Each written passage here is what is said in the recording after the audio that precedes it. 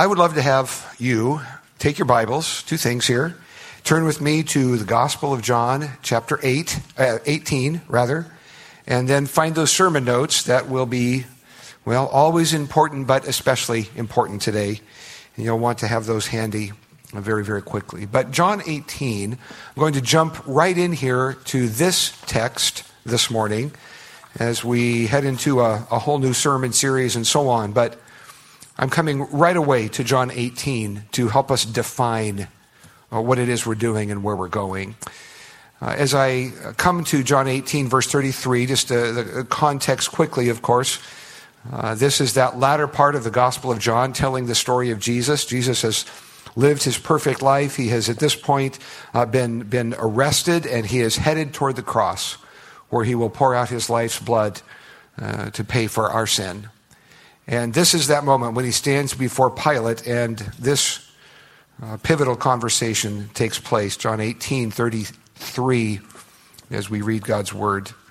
It says this: So Pilate entered his headquarters again and called Jesus and said to him, "Are you the king of the Jews?" Jesus answered, "Do you say this of your own accord, or do others say it to you about me?" Pilate answered, "Am I a Jew? Your own nation and chief priests have delivered you over to me. What have you done?" Jesus answered, "My kingdom is not of this world. If my kingdom were of this world, my servants would have been fighting that I might not be delivered over to the Jews. But my kingdom is not from this world."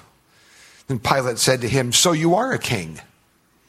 Jesus answered, "You say that I am a king. For this purpose I was born, and for this purpose I have come into the world, to bear witness to the truth. Everyone who is of the truth listens to my voice."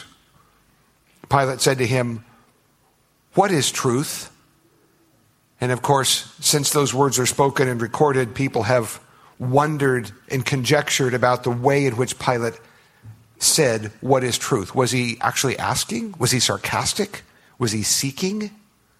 Well, what was the nuance of that? Well, I look back primarily to verse 36. Jesus says, "My kingdom is not of this world." Ever since Jesus said this, identified himself indeed as a king. He is a king, King of kings, Lord of lords. He identifies the tension, if you will, that we will be discussing today and in these weeks to come. What does it mean to have these two worlds? Jesus is a king, and yes, a king of a kingdom. The whole business of the kingdom, a whole topic of conversation beyond really this series. But the idea of two worlds. Now, of course, Jesus is defining a kingdom that works a different way from the kingdom of this world, isn't he? He says, if my kingdom was from this world, my servants would be fighting. We'd have swords, but we don't do that.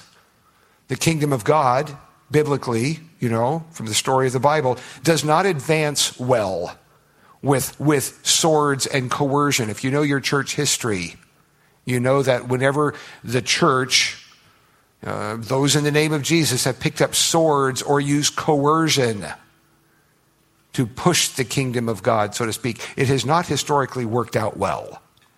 To evangelize with the sword in your hand, repent or die, does not advance the cause of Christ. So Jesus here, identifying himself as a king of a kingdom, but a kingdom that works a bit different from this one in which we live, this tension. Now, that tension has been discussed, of course, for hundreds and hundreds of years. Various historical experiments of this. Again, if you know your history, I can't recount all the details of that. Various Constantine and so on, as people tried to either evangelize or rule with Christianity and a sword. John Stott, one of his great books on preaching, John, of course, a longtime preacher, now with the Lord. One of his great books on preaching is under the title, Between Two Worlds. What's he talking about? Well, this. A preacher or Christian stands between two worlds and has to address both. He stands between two worlds. We're familiar with texts that say, for example, the weapons of our warfare are not of this world, or not carnal, if you use the old King James. The weapons of our warfare are not of this world. Different weapons. Well, Paul said a similar thing, didn't he? Philippians 3, where he said, our citizenship is in heaven. Our citizenship is in heaven. Now, your study notes, of course. I say all that by way of introducing the notes. I mentioned last week this sermon series. Today I've given you all the titles for these 8 weeks. I come to this sermon series with a bit of preparation, but also a bit of trepidation. Because I know we're stepping into some areas in which God's people have very, very strong opinions. Some of these will be less, dare I say, divisive. Some of these areas you'd better pay careful attention to because they'll be a little more directly confronting prevailing opinion in the world. And boy, here we go.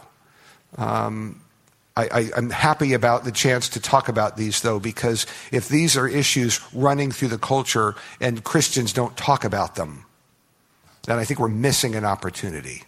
And so I think it's good that we talk about these topics. I have a couple of reminders, and I'll issue those along the way here as we introduce ourselves to this topic, and then we'll pray in a minute. Believe me, we will. But I mentioned here a bibliography. I brought a few books, and I decided to kind of do this all at once rather than a new book of the week. But I think it's important. And, different people handle books different ways. I have not finished reading all of these. I'm down to the last 2 or 3. But staff-wise, we've been working on this topic for months and discussing different aspects of some of these. Some of these books I'm going to comment on today. The list I've given you come from a broad range of people, theologians, lawyers, historians, philosophers, and everything in between. Some of these are books that I know because I know most of you, that you would read with great delight and say amen to every chapter. Some of these you might not. That doesn't mean I don't recommend the book. Sometimes we need to have somebody tick us off to make us think a little bit. Amen to that. Okay, one of those, if you would like to have your soul stirred a bit on various chapters, interesting book. One of our staff guys pointed this out to me. I picked it up and read it and said, you're right. Several chapters I found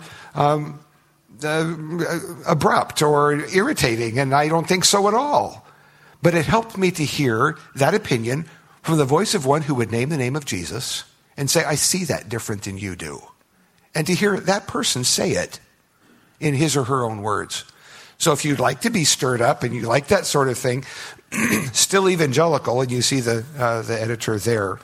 But good. I agreed with most of it, not all of it.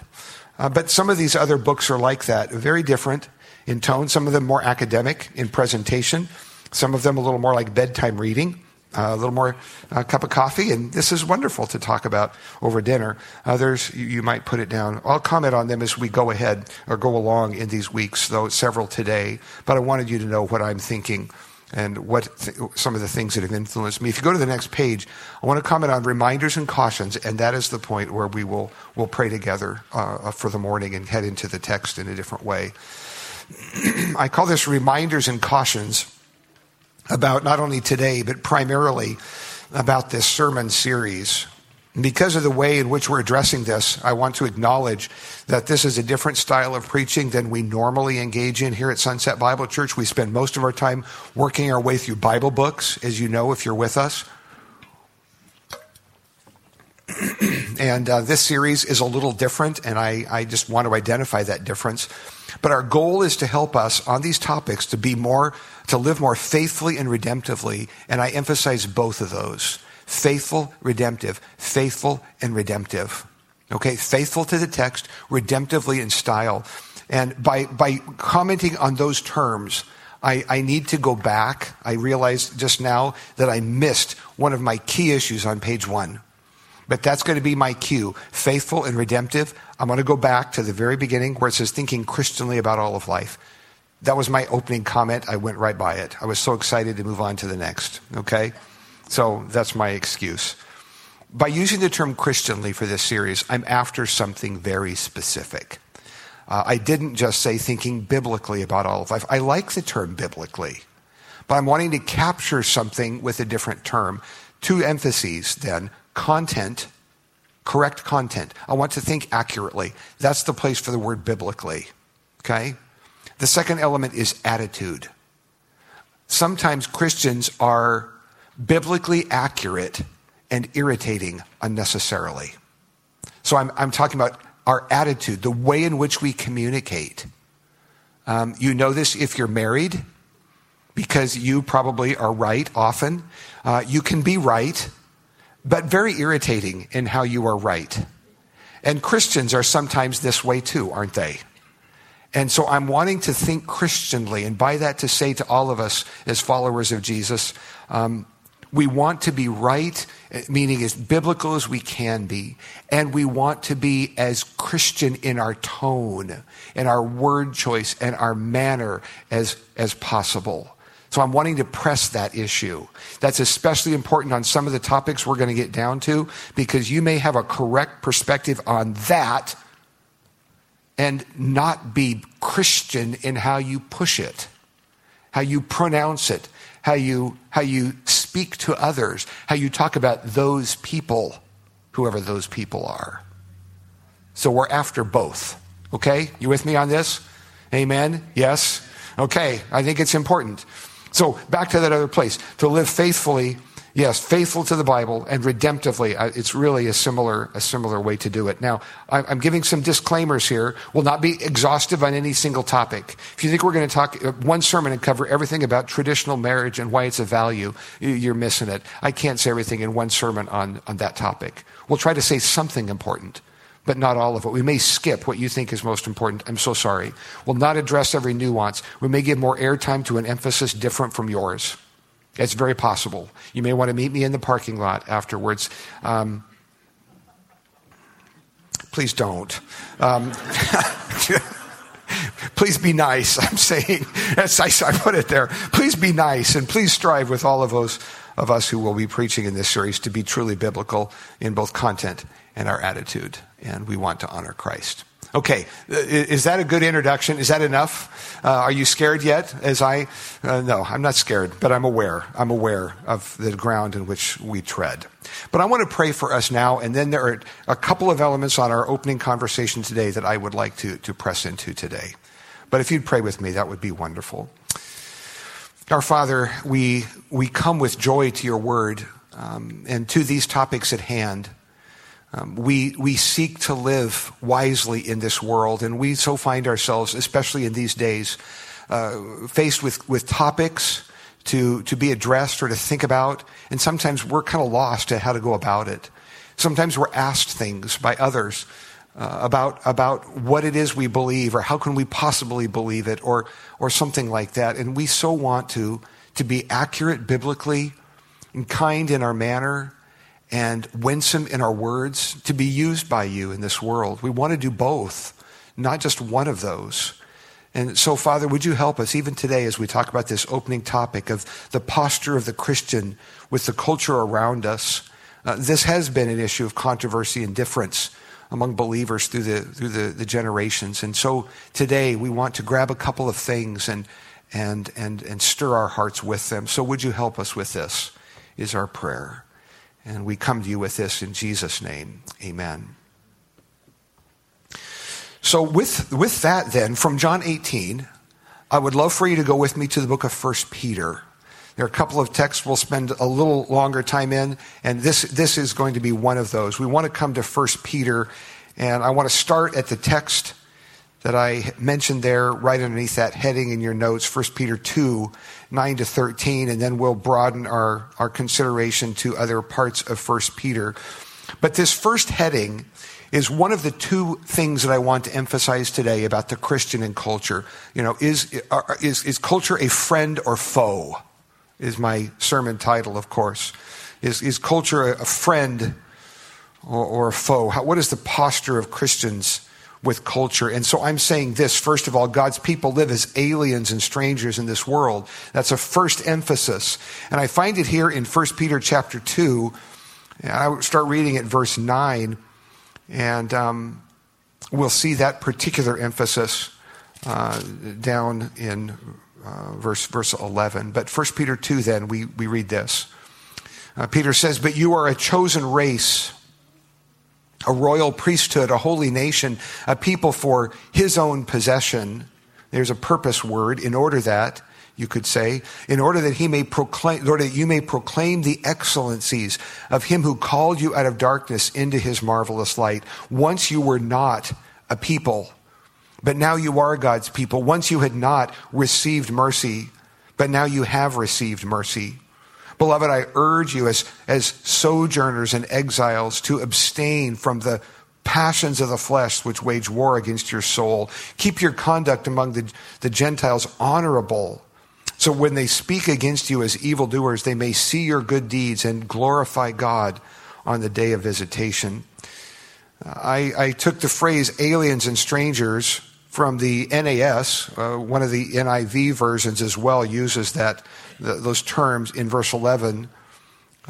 Peter says, "I urge you as." ESV, of course, sojourners and exiles. Other of your translations in front of you say it just a bit different. But the emphasis in either case is on the temporary nature of your time here. And please get this, on how this world is not your home. It's not your true home. So when you as a child of God feel the collision with the culture around you, and you have that sense in your heart, this isn't the way it should be, listen, you're right in that. You're right. So many things around us aren't the way it should be. And it's important for you to know this is not it. This is not your home. It's not your true home. And this will never be your true home. Okay?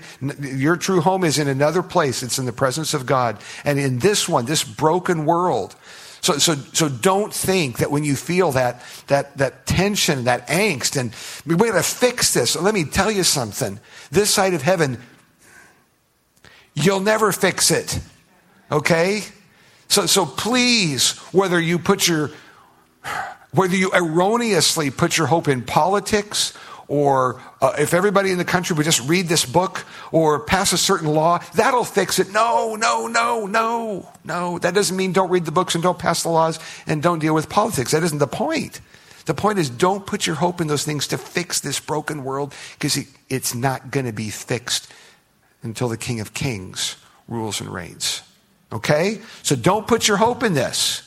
Don't find yourself thinking we got to button this thing up. Oh no. This world is not your home. Aliens and strangers. And this whole book, 1 Peter, presses on this. And it's a call from Peter to say to God's people, as we'll see scattered abroad, hey, think a different way, okay? Don't think like a permanent resident. Think like a temporary one. Think like an exile and a stranger would think. This isn't your homeland. Give you a reference there to Hebrews 11. Similar. I love that text.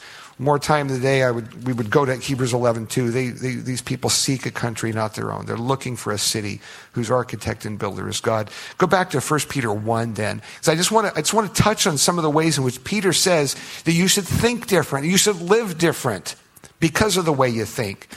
So right out of the chute in 1 Peter 1, he says, Peter, an apostle of Jesus Christ, to those who are elect exiles or chosen exiles of the dispersion. He lists some countries, and he steps right into some amazing theology.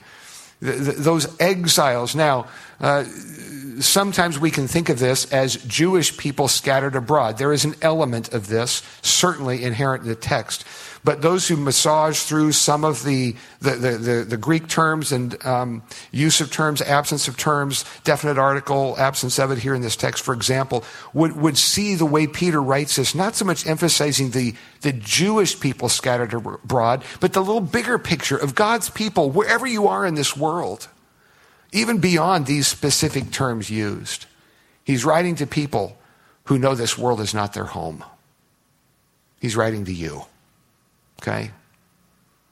To remind you that this world is not your home. To the exiles scattered abroad. Thank you, Peter, for that emphasis. Aliens and strangers. So he calls us to live a certain way, a different way, to think differently. Verse 16 of chapter 2. I'm just going to read some of these, not without a lot of comment. I gave you the text right there on your study sheet so you'd see where I'm going. But I just took a number of these that emphasize think different and therefore live different. So chapter 2, verse 16, live as people who are free, not using your freedom as a cover-up for evil, but living as servants of God. And then he tells you a little about what that should look like. Chapter 3, verses 14 to 17. He says, even if you should suffer for righteousness' sake, you're blessed. Have no fear of them. Don't live in fear, he says, nor be troubled. But in your hearts, honor Christ as Lord. Christ the Lord is holy, always being prepared to make a defense, an apologetics, where we get our term apologetics. It's from the Greek word Peter uses here. Make a defense to anyone who asks you for a reason for the hope that is in you, yet do it with, what is it? Gentleness and respect. I like that. Thank you, Peter. You're right. Having a good conscience so that when you're slandered, those who revile your good behavior in Christ may be put to shame. For it's better to suffer for doing evil, if that should be God's will, than for suffer for doing good, if that should be God's will, than for doing evil, indeed. An apologetic, give a defense, and yet doing so with gentleness and respect are emphases as well. Chapter 4, verse 12. Beloved, do not be surprised at the fiery trial when it comes upon you to test you as though something strange were happening to you. So if it isn't easy here doing this, he says, why are you so surprised? What did you think?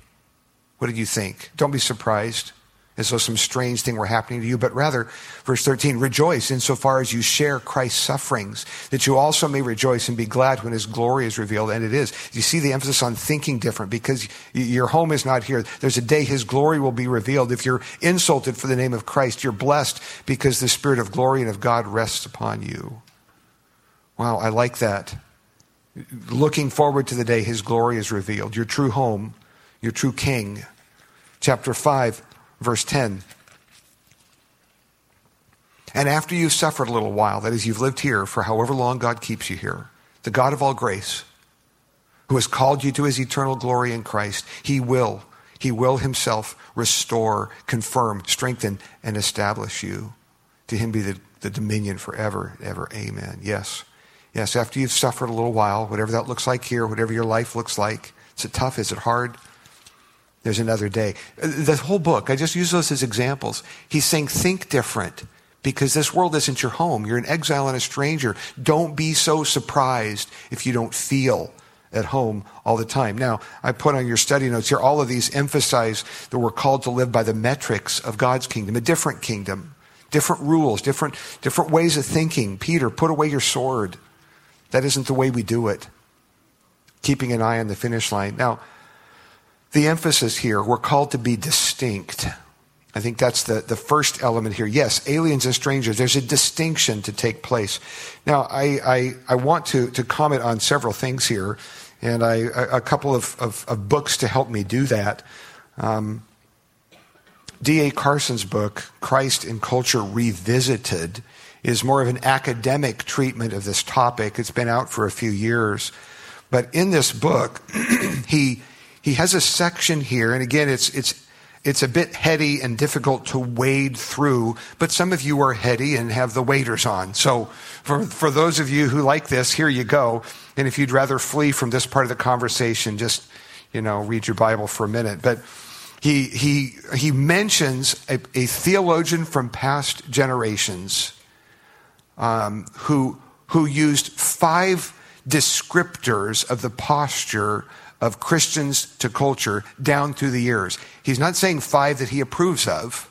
He's just saying here are 5 different ways to do it. And you might not see all the differences, but he identifies them and then talks about them at some length. So I'm just going to list these for you, perhaps just to whet your appetite. You might want to look this up if you really want to think about this more deeply. But Carson, quoting this other theologian, says here are 5 ways Christians have thought about this, and I see it in churches and denominations today, some of these. So number 1 would be Christ against culture. This is not in your notes. It's free material. So, I don't know if you want to write it down anywhere as you wish. Christ against culture. This would be those who you hear this sometimes, they like to speak prophetically. They've got their finger in your face.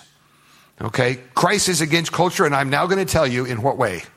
And what matters is not how much you like it, but I'm going to tell you. So that's a posture, and there are churches and denominations that set themselves up that way. Isn't that right? They're going to let you know.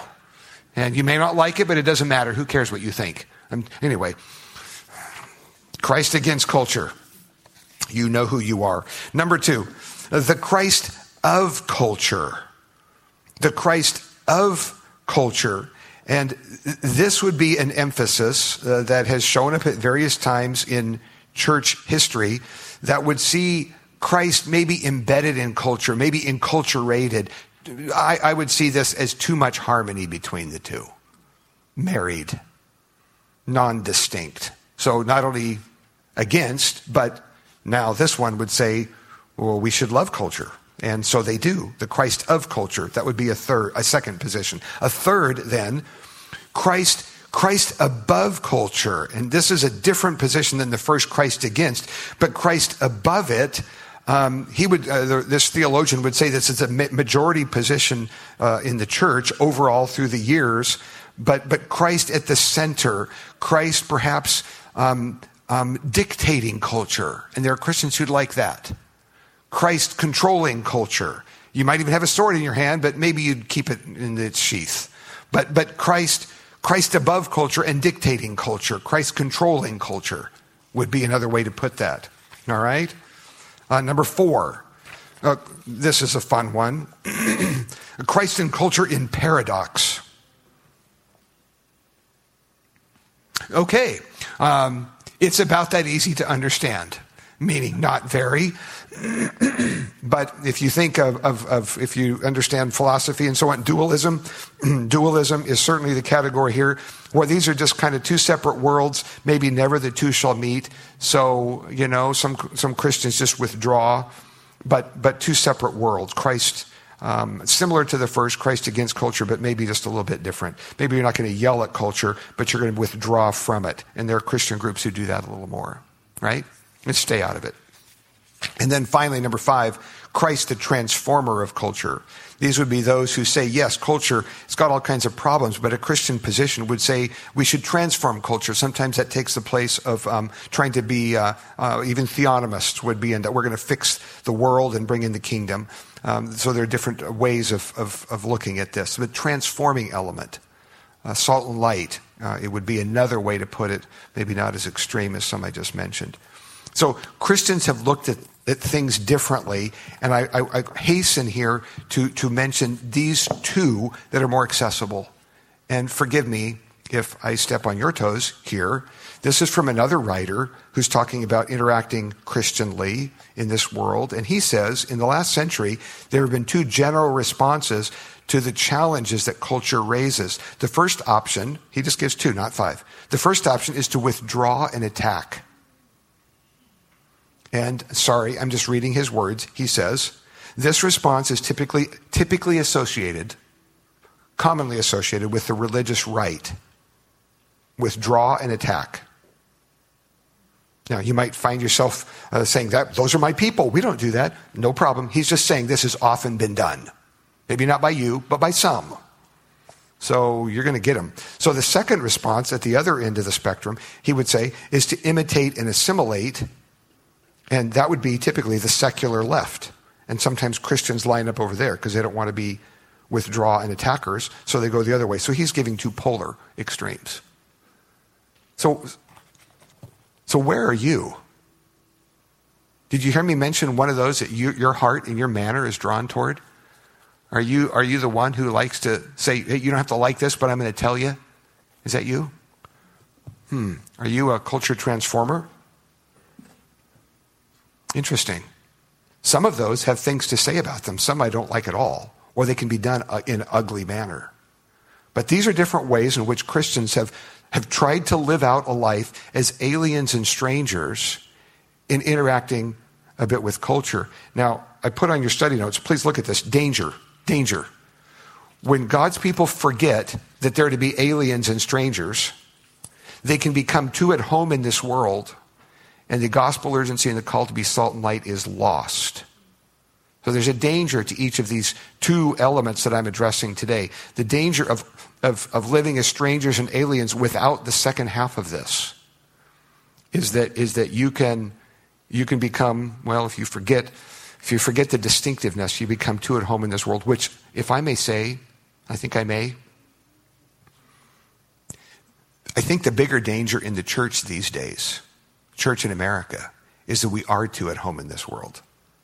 I do think in many cases we have lost our distinctiveness. In running from some of the thou shalts and thou shalt nots of past generations, I think we've run quite a ways into the thou shalts and maybe lost some of our distinctiveness as believers. You might think about that. I didn't say be weird. I didn't say be a jerk. I'm just saying I think sometimes we're too similar to the world. I've heard one too many times Christians say, well, I want my non-Christian friends to know that Christians can have fun too. You ever heard that? Can I just say this? I do not know anybody who's come to Christ because they had an epiphany. Hey, Christians can have fun. I need to come to Christ. I do not think that is a biblical evangelistic method. Okay? So you might want to think about that if you've ever said that. They need to know nobody's doubting that. Get off the party bus. Preach the gospel. Enough on that. God's people should live as aliens and strangers. Now, at the same time, element number 2, God's people should be a redemptive presence in this world. Those are my two emphases today when we think about culture. Oh, aliens and strangers, yes, in this world, not of this world. This world is not our home, and don't you forget that. At this very same time, God's people should be a redemptive presence in the world. And here I want to shift for a moment to James chapter 1, which you know is a book that seeks to be intensely practical on such things. James chapter 1, and I'm just going to read several things where James he brings together faith and action. I just want to remind us of this. Redemptive presence, redemptive living. These are just a few of the places where James says it. Right at the beginning, of course, James 1, starting verse 2. Count it all joy, my brothers, when you meet trials of various kinds, for you know that the testing of your faith produces steadfastness. And let steadfastness have its perfect or full effect, that you may be perfect and complete, lacking nothing. That's what happens when you memorize one version and read another, is the one you learned it in comes out and you look the other way. One text where James says, your faith is not to be just a private faith. It should be lived out.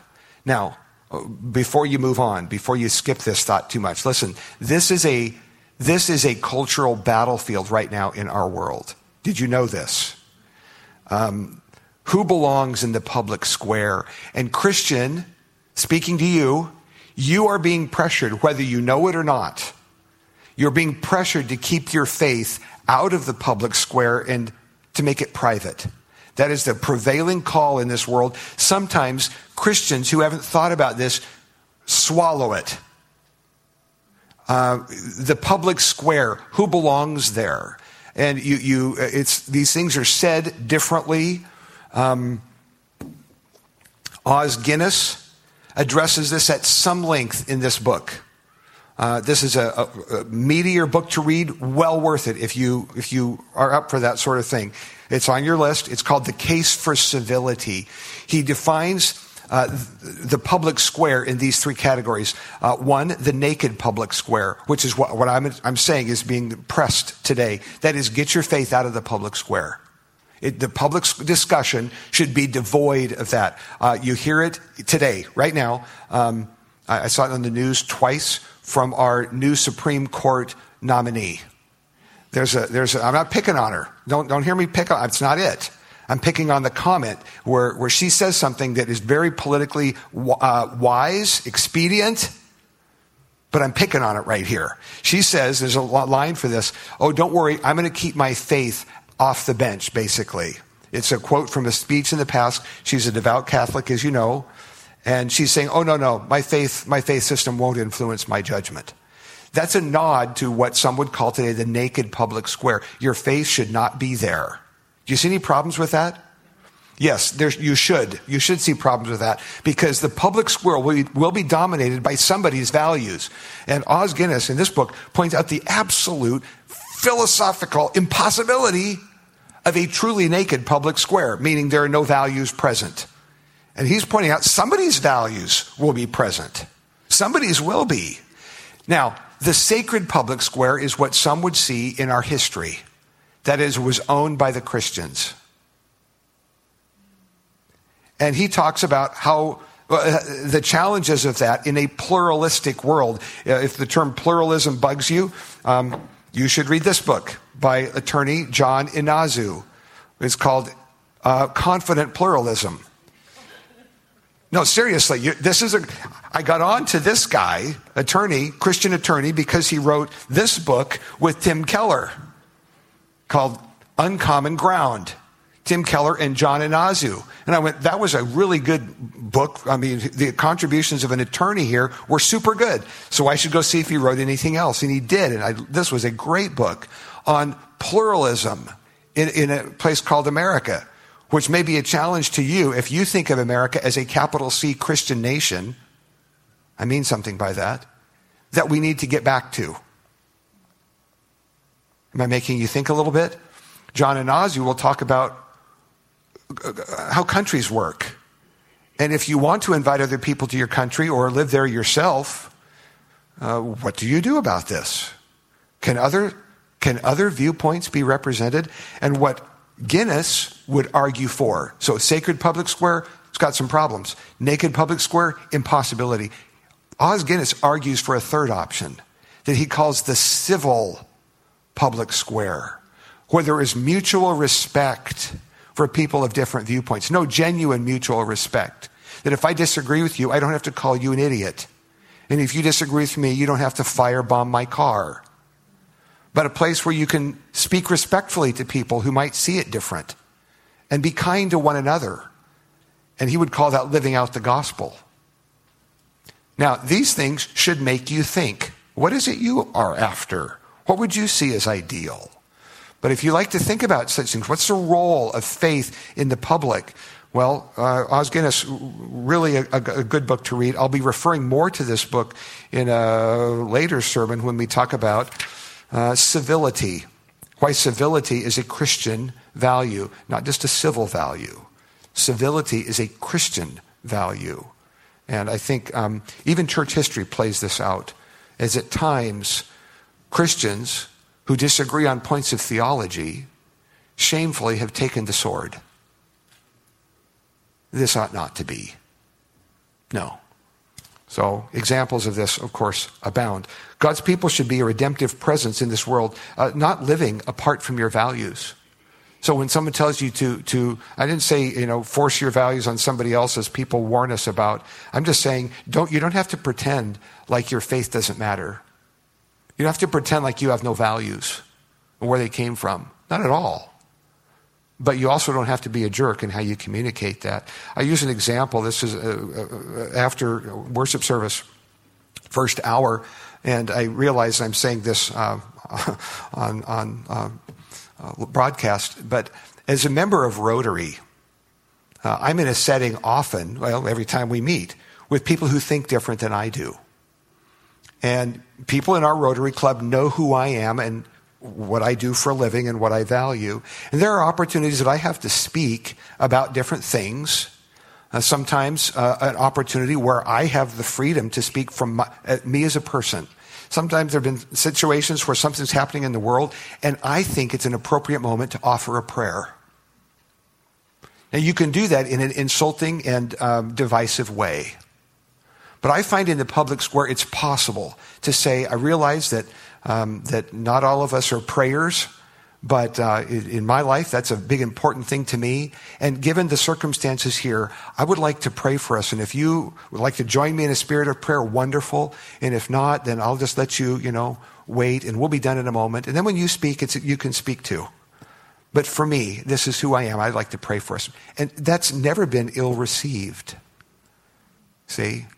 So that's different than saying, We shall now bow our collective heads, repent, walk the aisle, and join Sunset Bible Church. No, nothing's forced. I don't have to hide the fact that I'm a Christian. I don't have to be insulting about it. So these are things to think about. A redemptive presence. And that's just one little example out of my world. But you find them in yours. You can speak of your values. Now, implication here, I have a couple of things, and I'm not done thinking about this with you. We're called to be difference makers. We're called to seek human flourishing as an implication of the gospel. And if you read much, you might, balk a bit at my use of the term human flourishing, because it's often used in more liberal settings to speak of the social gospel, is what people would talk about that. And I don't mean it in that context at all. Human flourishing, as I'm using the term, means the good of everybody. There are things that Christians should press for in a culture that are good for everybody. They are. Just because somebody isn't an evangelical Christian doesn't mean you shouldn't stand up for them when they get beat up or assaulted in the public square. If someone comes to our country who's an immigrant and a person of another faith, it should matter to you if they get beat up because they're wearing different clothing. You should stand against that as a Christian. Not because you have the same faith, but because people shouldn't get beat up for what they believe. See? That's human flourishing. It's Christians saying, okay, I don't necessarily agree with you in every case, but there's a Christian presence here, and that's wrong. We don't do that. So don't. Speaking kindly to others who may be miles apart from you, philosophical or in lifestyle. Are you kind? Or do you talk to someone with a different lifestyle, like they're from another planet? Well, a Christian value would say, this is a person made in the image of God. It's an image bearer of the King. I will be kind to you. See, redemptive presence. These are things Christians need to think about in a world divided. Now, a couple of things I'm just going to throw out real quickly because they fit under redemptive presence. If you study Old Testament, good example of this, Exodus 31, you find in the making of the tabernacle that God equipped certain people in the arts. The arts are very often places of battlefield, whether it's media, print media, or movies and things like that. And sometimes you just say, it's just all bad. Run from it. Well, on the other hand, Andy Crouch, a book I have not read, so I can't necessarily recommend it yet, he talks about this a bit. Look forward to reading it, Culture Making, about the value of Christians expressing their faith even through arts. In Exodus 31, God gifts people with artistic ability to make the tabernacle a beautiful place. That's an example of God valuing. Some of you are artist-type people. Others of you are not. You've heard me speak about the European Leadership Forum that I'm privileged to be a part of. It's replanting the gospel on the continent of Europe. And Kathy and I were there a couple of years ago in person before all of these recent things. Something we found that in addition to the different networks and resourcing for theologians and church planters and New Testament scholars and Old Testament scholars and youth people and all manner of other, they had a section for Christian artists. Isn't that interesting? That would teach them to use whatever medium they work with to communicate Christian values. And so as we were there in that setting in Poland, there toward the end of the week, the artists were putting their works of art out by the main meeting area. So when you walked in, you'd see what they created to speak of their faith. Some of them very obvious, like, man, that's a powerful piece that addresses the cross in symbolic form. A couple of them you'd look at and go, I have no idea. But it meant something to the artist. I just didn't know what it was. I'm a little slow on the art pickup thing. My point is redeeming. Another element, and I'm just going to go very quickly on this, the place of Christians in redeeming and being used of God in the midst of culture.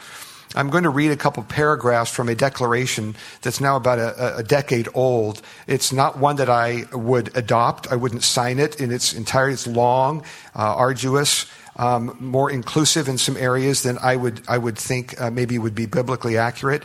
But there are a couple of paragraphs I want to read where they're trying to say that down through the years, Christians have done some good things in culture.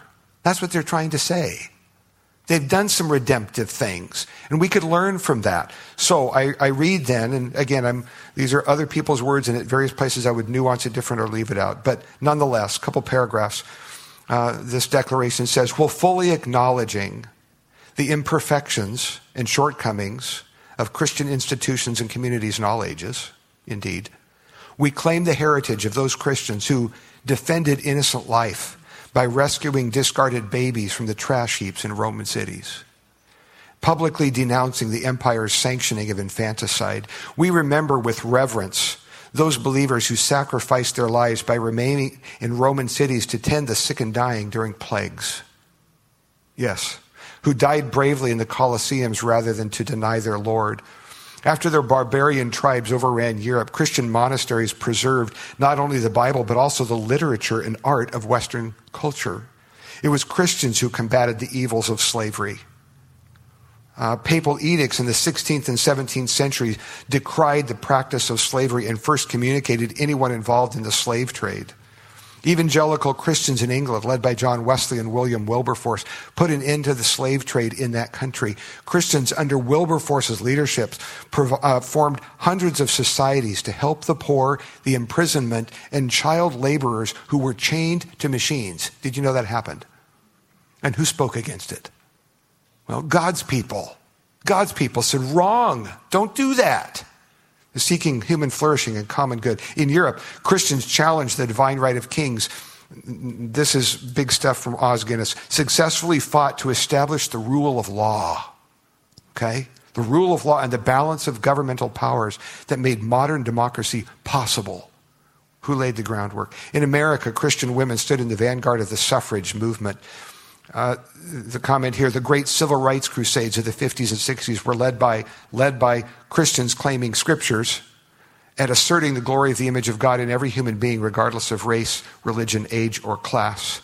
The same devotion to human dignity has led Christians in recent decades to work to end the dehumanizing scourge of human trafficking and sexual slavery, bringing compassionate care to AIDS sufferers in Africa, assisting in a myriad of other human rights. Why are there human rights? What is the source? Well, God. God. That's why Christians should care. Providing clean water, developing nations, homes for tens of thousands of children orphaned by war, disease, and gender discrimination. And they go on from there. And if you've traveled at all to the ends of the world, or know those who have, you know that in some of these little out-of-the-way places, and you go and there's a clinic or a little school, you know what?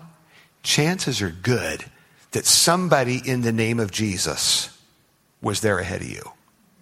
See? And that's a historical fact. Who started those little clinics? Probably somebody named in the name of Jesus who went there and said we should take care of people. All of that to say God's people should be a redemptive presence in this world. So I'm offering these two elements today. Aliens and strangers, this world is not your home. You are called to be distinct. And you are called to be a difference maker. Somehow, some way in this world. Content correct. Attitude correct. See, I think both of these need to be said. Danger. When God's people forget this, you see in front of you, when they forget to be a redemptive presence, they become part of the noise. If all you do is talk, tell people how it ought to be, you're just adding to the noise. Who needs it? Now, my final response elements there. Sometimes God's people, in talking about culture, get stuck on things like movies and entertainment and schools and things. And I understand all those are important. They are. I'm saying the discussion of Christians and culture goes a lot deeper and a lot broader. And that's what I've wanted to press on today. Two things to ask as I interact with culture. One, is my heart drawn toward Christ or away from him? That's something for you to think about as you imbibe culture around you, whatever those things are. And second, does that involvement in culture help you live redemptively? Great commandment, great commission. Well, I want to close with this. A quote that sometimes you hear, it's like bumper sticker theology from a Christian a long time ago, St. Francis of Assisi, who is credited with saying, and probably didn't, indeed, probably didn't say, preach the gospel at all times. If necessary, use words. Before I kick that to the curb completely, I'm going to do so with great respect. I'm just going to say this: it is necessary to use words. The statement, whoever said it originally, was trying to emphasize action. Yes, I understand that. And sometimes Christians love that phrase, put it on t-shirts. I'm just saying this: for someone to come to Christ, they do need the words of the gospel. What do you mean, if necessary? It is necessary to know that Jesus Christ died on the cross for our sins, rose from the dead, lives today, and is coming again. That is necessary to say. If necessary, use words.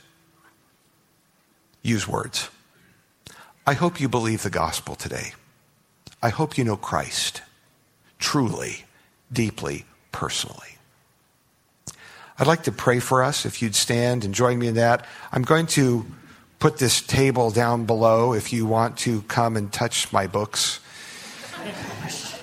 You can do that. Let me pray for us. Father, thank you for the morning. We trust our way to you this week and pray that you would do gospel good through us this week, both in the content of what we say and in the manner in which we say it, that we would be true salt and light in its dying world. Bless your people, most of all by turning us to Christ today. We pray this in Jesus' name. Amen.